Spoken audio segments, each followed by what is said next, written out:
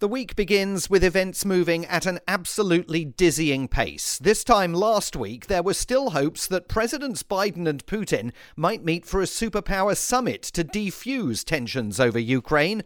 A mere 7 days later, the Russian president's invasion of his neighbor has sparked so much global outrage that the world is changing by the minute. Developments once unthinkable have been ushered in by the images of death and destruction in Ukraine, by the Russian president's murderous military onslaught. In the last few hours, the EU has banned all transactions with Russia's central bank. It's banned all jets, commercial, private and charter, from the skies over Europe. It's banned propaganda outlets, RT and Sputnik, from broadcasting throughout the bloc. And for the first time in its history, the EU will finance the purchase and delivery of weapons to a nation while it comes under attack.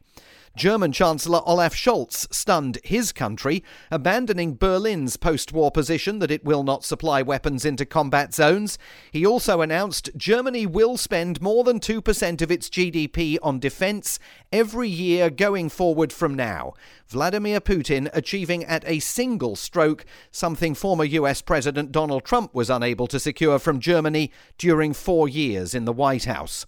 Japan's announcements this weekend were also remarkable. It's joining the Western sanctions to block Russian banks from using the SWIFT interbank payment system. It's sanctioning Vladimir Putin personally and sending $100 million in emergency humanitarian assistance to Ukraine. And former Prime Minister Shinzo Abe said his country, twice attacked by US nuclear bombs, should even consider hosting them. He called for an open discussion on the issue, a wake-up call for those still wondering how much the world has changed. The White House again allowed the Europeans to take the lead on Ukraine this weekend. President Biden, perhaps mindful of geography, their proximity to the crisis, but also with an eye on opinion polls here showing most Americans do not believe the US should be playing a major role.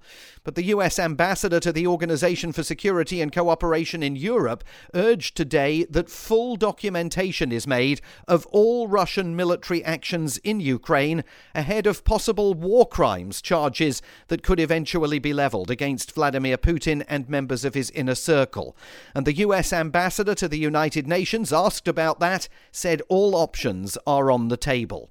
The White House will have taken note today of the evident discomfort etched on the faces of Russia's Defense Minister Sergei Shoigu and General Valery Gerasimov, Chief of the General Staff, when President Putin, at the end of that very long Kremlin table, told them to put the country's nuclear deterrence forces on alert.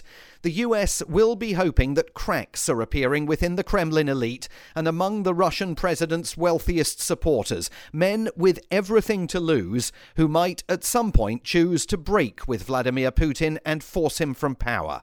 But for as long as he remains at Russia's helm, the world is witnessing its most dangerous moment since the Cuban Missile Crisis, those 10 days in October 1962 that brought the US and Russia far too close to nuclear war. I'm Simon Marks in Washington.